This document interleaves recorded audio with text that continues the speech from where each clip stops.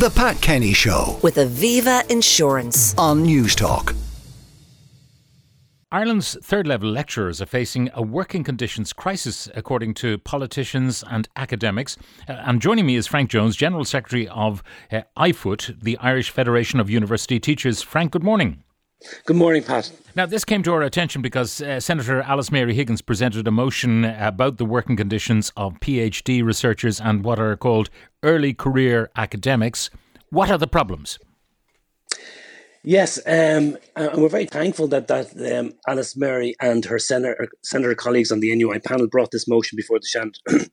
The situation is that there are many lecturers working within the working within the university sector who are only paid for the hours that they face the students.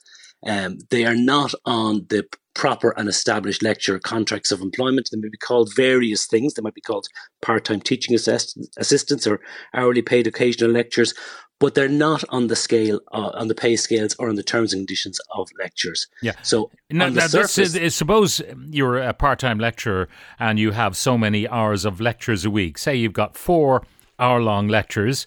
What would you be paid for each of those hours? The rates across the universities, they all differ, but they're around about between the 60 and 70 euro per hour, which sounds very, very high rate of pay. It sounds extraordinarily high, but when you consider the time to prepare, the time of delivery itself, the time maybe for marking papers that come up, and the time for tutoring and counselling with students and meeting students in the corridors, you could very suddenly find that there's another 5 hours attached to that 1 hour. So we could be talking 6 hour of work for 1 hour of pay. And that brings it right down to, the claim was made, some are actually working for below the minimum wage if you were to count all the hours that go into that single hour of face time with the students. Yeah, and that does prove to be the case on occasion. I mean, there are some types of employment that allow for payments of below the minimum wage, but usually they lead to something else. These people who are engaged in this type of work, it does not tend to lead to permanency or to lecturing roles. And that's really the claim, that this was a stopgap solution of calling people into, we would call it sometimes, to Deliveroo lectures, with no future. And now there's no need for this anymore. There is funding that can be drawn down. These people should be given proper contracts of employment. It all comes from, it comes from a decision in about 2010 across the public sector to have an embargo on new hires. And we're still living with those rules, largely. But surely the colleges can do their own thing. If they need more lecturers, hire them. No, they can't, unfortunately. There's an employment control framework imposed upon the universities that forbids them from doing this. Now, there was some advances made in it this year where the universities, across all the universities, were allowed to hire another 1,000 between them, 1,000 lecturers. But the funding hasn't been matched for that yet. It's very interesting. If we look at the census results that came out yesterday, we can see, huge growths in college numbers and completions, which should be something we should be very proud of. It's gone from 25% to 34% completions of degrees as part of full-time education between 2011 and 2022. So in the last 10 years, our numbers are up significantly, but the matching numbers of employees aren't up. Now, this would be, Simon Harris's area? It will be, and it'll be Simon Harris's area 100% again from tomorrow, I think, because Helen McEntee returns from maternity leave tomorrow. So it is, the Department of Further Higher Education. Yeah, because it seems to me we are constantly bleating about Irish universities tumbling down the global rankings, and one of the measures of all of this is the staff-student ratio. So if we are, maybe they are adding these part-time lecturers into the staff-student ratio in those calculations, but probably not, because hard to justify sticking a 2 hour a week lecturer in as a full-time job, even though some of the tenured professors only do 2 hours of lectures a week. The rest of their time is spent on reading and research and all of that sort of stuff. But is there an argument that says, look, this is the beginning of a career for somebody, and you got to suck it up. You've just got to take the fact that you're going to be penniless for a while, but the rewards will come. Yeah, and that appears, from my understanding, to have been the way of the world some time ago. It is not anymore. This isn't a pathway or some sort of rite of passage or some apprenticeship that leads to permanency and leads to getting onto the established scales and with the proper terms and conditions of employment. It's not that by any means. And you're quite right.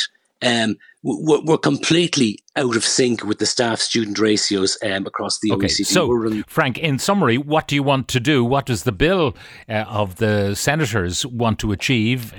I mean, if there's no money there to pay these people, what then? Okay. Well, first of all, the bill wants the employers to engage in collective bargaining with the trade unions. Secondly, there is plenty of money hang on. there. I presume these part-timers don't have the money to pay a union sub.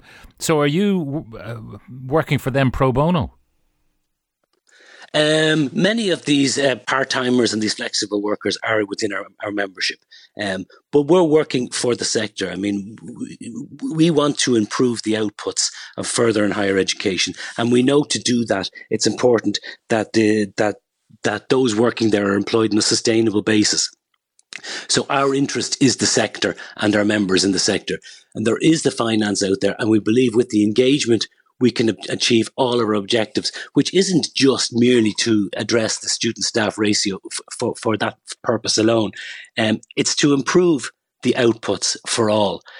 We believe that with right-sized funding, we can go ahead in the rankings. Yeah. That's one thing, but it would be better for students, better for climate change, better for digital literacy, and we can improve counselling services to students. All the outputs can be improved, and this is an investment. I mean, it's proven, and everyone knows. Some of them may be useless, and to give them long contracts that puts them in a university for the rest of their days, when they're not really effective as teachers. What then? You don't want to tie your hands, because this could be seen as probation. If you're great, we'll keep you. If you're useless, we'll let you go.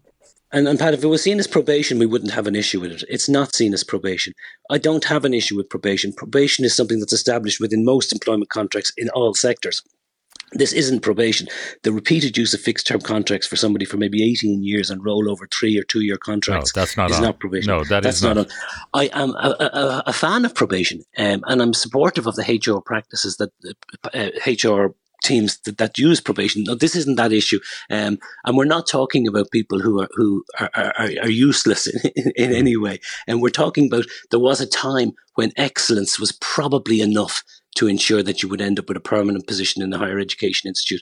It's not now. It's excellence, persistence, and funding from elsewhere. Maybe the Bank of Mummy and Daddy in some cases. All right, Frank Jones, General Secretary of IFUT, the Irish Federation of University Teachers. The Pat Kenny Show with Aviva Insurance. Weekdays at 9 a.m. on News Talk.